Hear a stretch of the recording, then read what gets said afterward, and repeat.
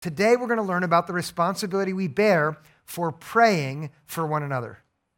I think that just about everybody has it in their heart to pray from time to time, right? That there are circumstances in life where even if you're not sure what you think about God, your heart cries out to him nonetheless. When I was a kid, even before my faith was really sincere, it happened that I was crying out to God in prayer the night before every big test, which I didn't study for. That was my life of prayer when I was little. It was quite immature.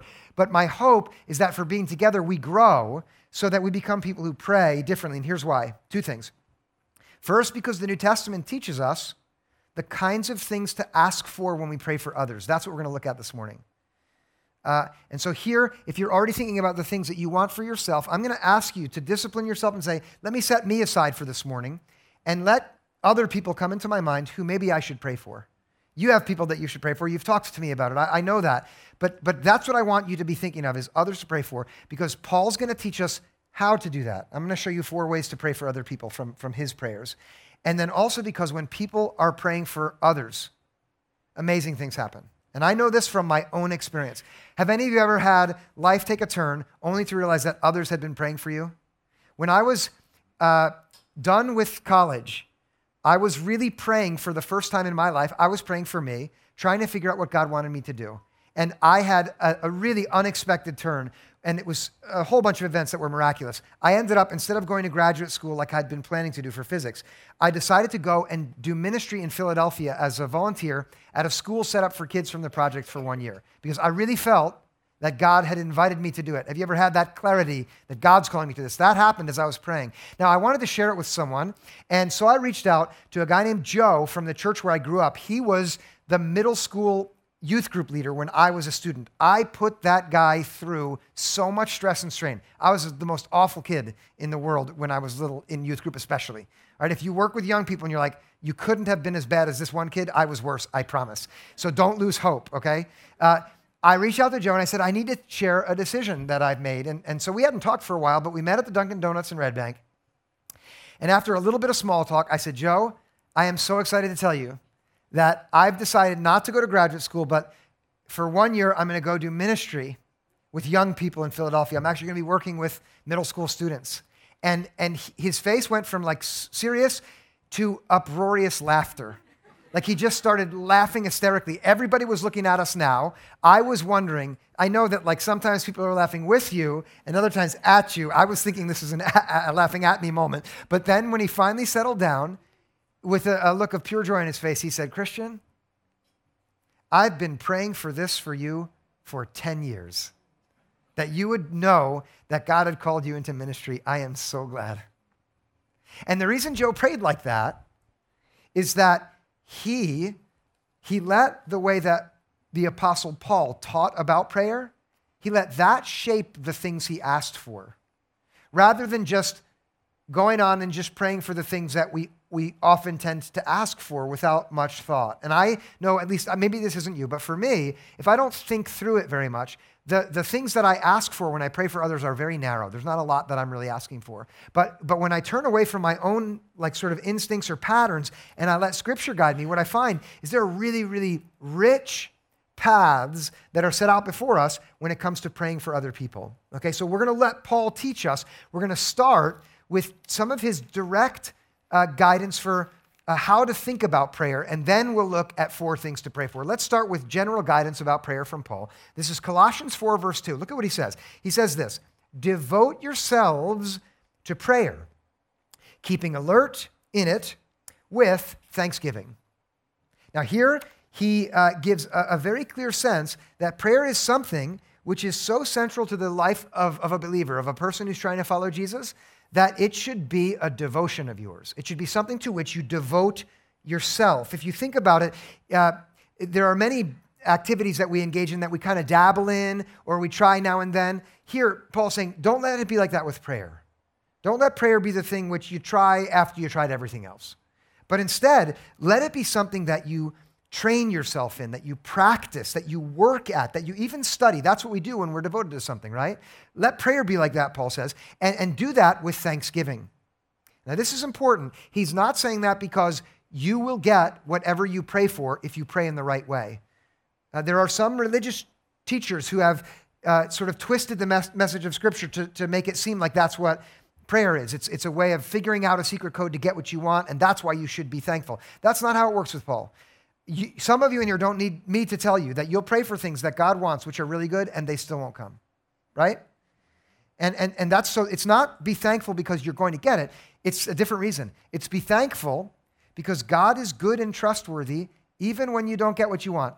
Paul believed that. His own life spoke to that. He had a life where he was rich in accomplishments. He was, amongst his peers, one of the most revered teachers and understanders of the law of God. And then when he met Jesus, everything turned around so much so that he said, everything that I used to think was great, I now count it as rubbish. And Paul did that for a reason.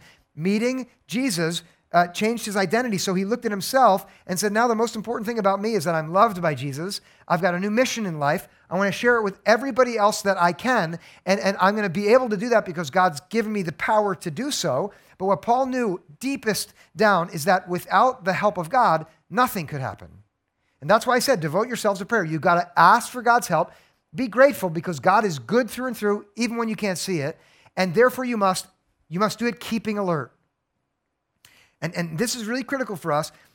Essentially what this means is you've got to let your prayers become something that you pay careful attention to, that you work at, that you think through rather than just falling back into whatever old habit you always had. And for me, when I was younger, that habit was only talk to God about me, and only when I get super desperate. Anyone else in here are willing to admit that their prayer life can fall into that kind of habit? Okay, thank you for being honest. What Paul wants for us, and more important than Paul, is what Jesus wants for his community, is to develop into the kind of people that are praying for each other. And doing that with minds that are alert and in ways that follow the same paths that are set out for us if we pay attention to how prayer works in the Bible, okay? Now, we're going to look at 4 different ways to pray for people. And before we do that, 2 things I want to say. The first is that I'd love for every one of you in here to trust me here, that no matter where you are in faith, if you're just starting out or not even sure, you've been at it for a long time, God's ears are open to every one of you. So he's ready for you to ask. He is.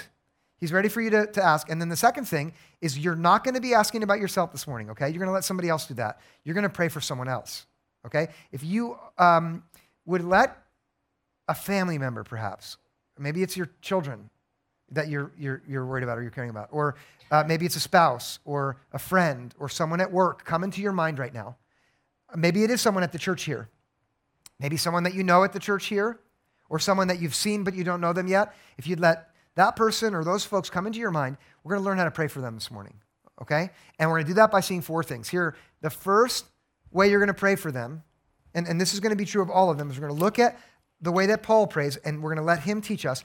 The first thing that we're going to pray for is this. I want you to look on the side screen here, is that person would feel God's love. You may have a dozen things about that person that you think, no, they need this instead. Like they need to get healthy, or they need their circumstances to change, or they need to finally get that person that will make their life complete, or they need to get rid of that person who's ruining their life. Right? You might have all of these in mind, but I'm going to show you that the most important thing and the first thing to pray for is that person feels God's love. There's nothing more important than that for the person you're thinking of. Look at the way Paul prays in Ephesians 3. This is verses 18 and 19. I pray that you may have the power to comprehend with all the saints what is the breadth and length and height and depth, and to know the love of Christ that surpasses knowledge. Now, before your circumstances get straightened out, before you figure out which way you should go at this juncture or that, before you improve in this area where you obviously need improvement, before all of those things, more important than all of them, is that deep down inside, you have no question at all in your heart that you are beloved by God in a way that is so high and so deep and so wide and so great that nothing will ever change that. And it's so great that you couldn't even understand it if you tried to apply your mind to it. That is, first of all, the most important thing about every one of you in here. If I could, as your pastor, preach and teach in such a way that I could be confident that I had done something that made it so you knew that God loved you, I would feel like a success through and through. But I actually know that I don't have the capacity for that, and neither did Paul, which is why instead of just telling them that God loved them, he revealed to them that he'd been praying that they would have the power to comprehend that, because he knew that that's the only way it really happens. Look again at what he prayed specifically. It was that they would know the love of Christ that surpasses knowledge. If you dwell on that for a little bit, that particular prayer, strictly speaking, it's an impossibility, because to know something that surpasses knowledge can't happen. Right? Do you see it? If it surpasses knowledge, how could knowledge ever grasp it? Greek philologists refer to this kind of language as an oxymoron. It's a very concise expression of an impossibility. But listen, this is why Paul prays that God would enable it to happen, because God is able to make impossible things happen. And what needs to happen for everyone that you've ever met is that the first thing is that they should grasp the truth that God's love for them in Christ is higher and wider and deeper and broader than anything they could ever dream of. And this is what you also need to know. And the reason you need to know it is that when you know that God loves you and you feel it, and this is why I've suggested that the prayer should be feel God's love, since you can't know it. When you feel it deep down, you change. I know this, that there are some of you in here who can look back at a time in life where things were really dark, but nonetheless you were okay and you shined like a star, not because you were so good, but because in that moment, against all odds, deep down inside you had this sense that, you know what, everything else can go to pot, but God loves me and therefore I'm okay. Anyone else ever have that experience? I've had that. And interestingly, when I look back on those times, it's become clear to me that during those times, it was that other followers of Jesus in those days were not praying for me, first of all, that my circumstances were changed, that I'd feel better emotionally, that I'd figure out which way to do with my life, but rather there were friends who were praying that I would know deeper than anything else that God loved me. Because that's the most important thing. Listen, when you know that God loves you, you become secure instead of insecure. And when you know deep down inside and feel it that God loves you, you don't have to be aggressive anymore to assert yourself. You're okay with people being in different places than you because God loves you.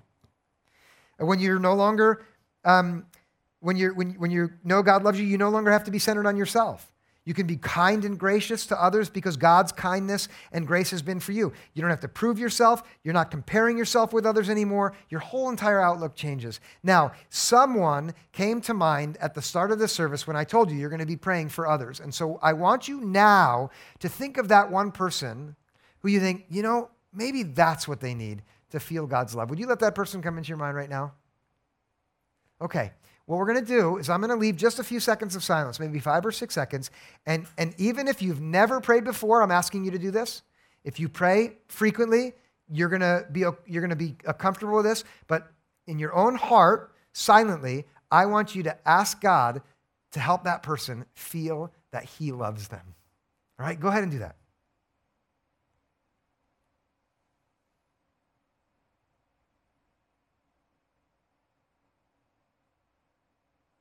All right, this is what every person needs first of all, to feel God's love.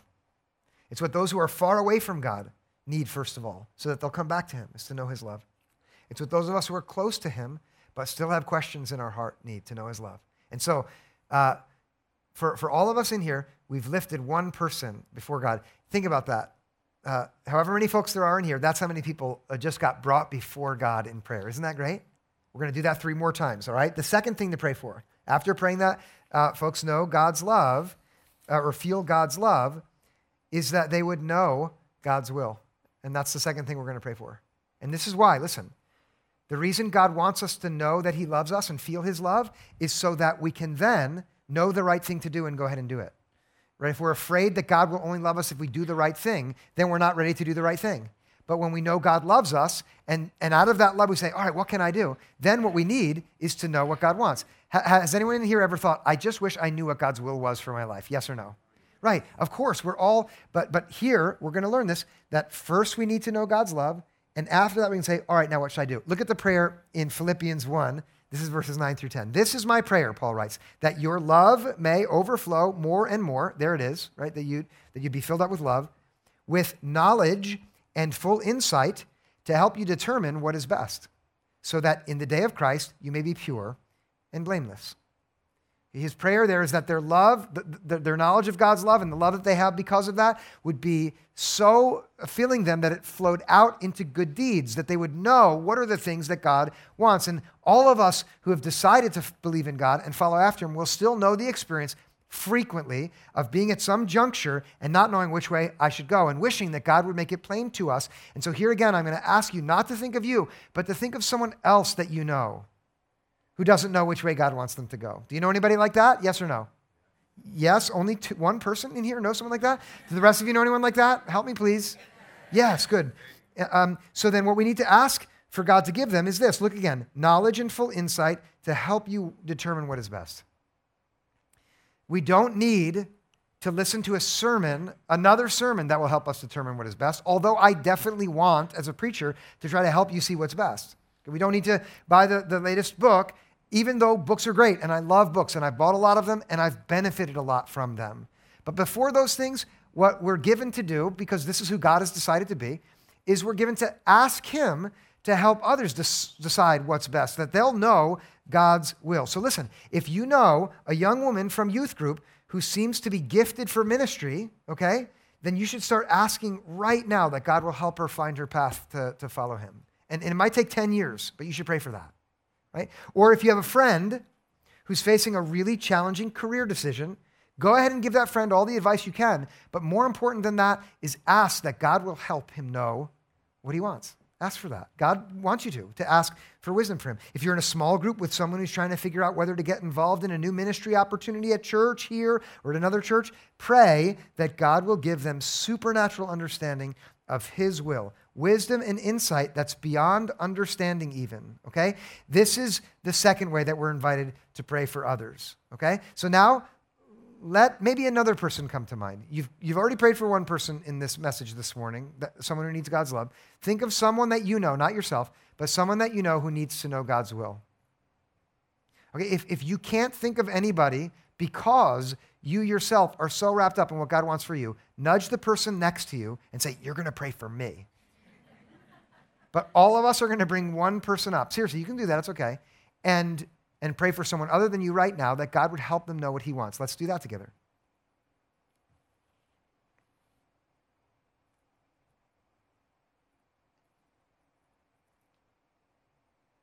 All right, this is great because we're doing what Christians are supposed to do together. We're praying for other people. Now, knowing God's will is good, but knowing doesn't always get a person all the way there. Because the truth about us as people is that we can all often know the right thing, but still fail to do it. Does anyone else have that pattern in their life? Right.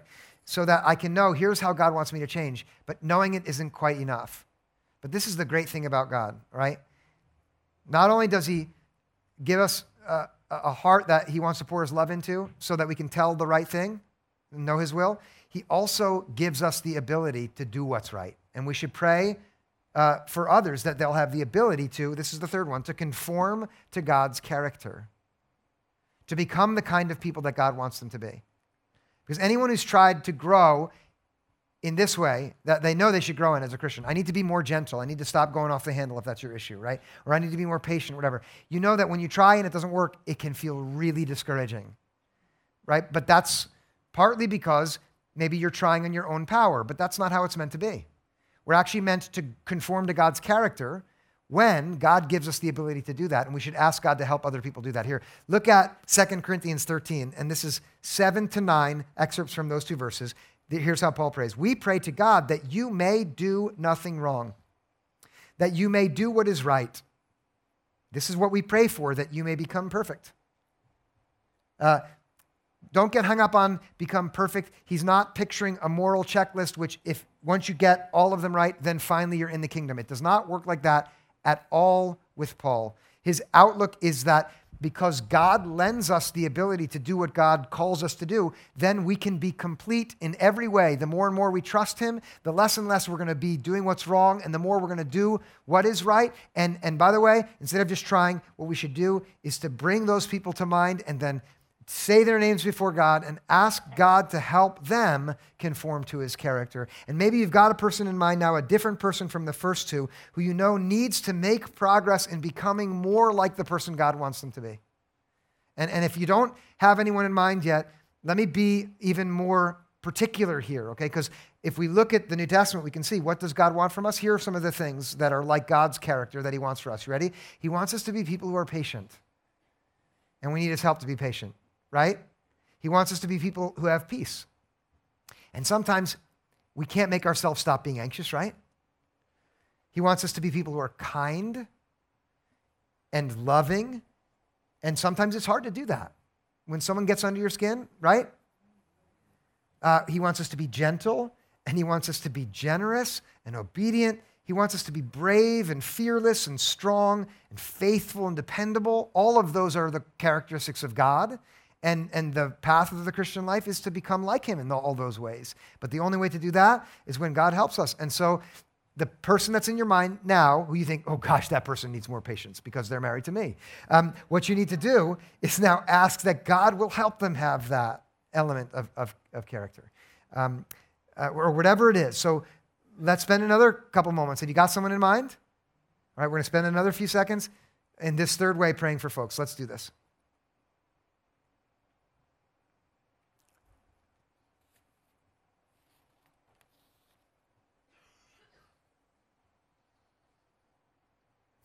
Okay, if each of you now has had 3 different folks in mind, if you look around, 3 times as many people as are here have been brought before God, and let's make it 4 times, all right? So you're going to add one more person, and this last one is really crucial because, in effect, it really is the goal or purpose of the other 3, okay? Let me say what I mean. Jesus wants you to know his love so that you're able to discern his will and begin to grow to conform in God's character so that you could succeed in God's work. And that's the 4th thing that we're going to pray for. For every person, God has work. Everyone. You cannot be too young to have work to do from God. Okay, the school where you go, it requires a light to shine because the middle school where you are can be pretty dark, right? I know about this because I have kids who are in middle school. And the middle school needs young people who feel God's love, know his will, who are working at conforming to his character and are going to succeed in his work, okay? And the only way that happens is when someone is praying for you to do it because God's power is required to succeed in his work. And we know that Paul prayed in just this way for the people he knew in faith. I want you to look at 2 Thessalonians 1:11. Here's how Paul prayed there. To this end, we always pray for you, asking that our God will make you worthy of his call and will fulfill by his power every good resolve and work of faith.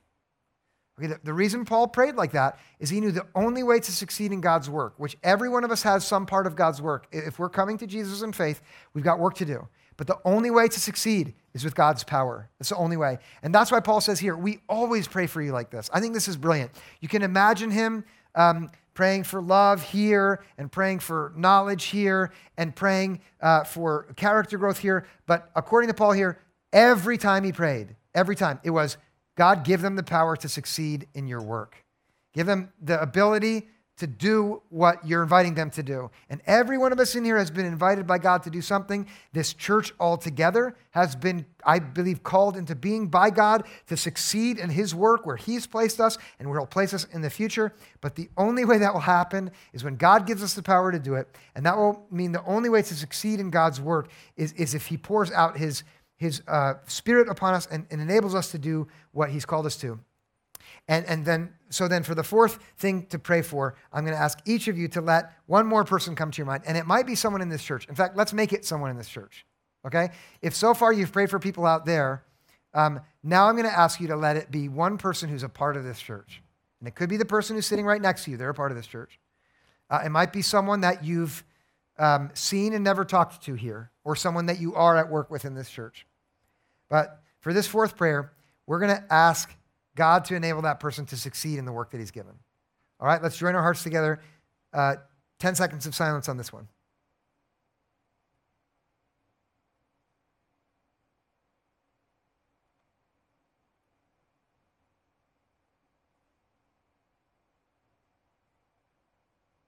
Okay. There we've prayed for 4 times as many people as are here. And if we add together the folks that were at the previous service and then the first service, that's a couple thousand people who've been prayed for this morning. That's good, right? That's how Jesus means to build up the community that he's building. Now, I want you to look at all 4 of them.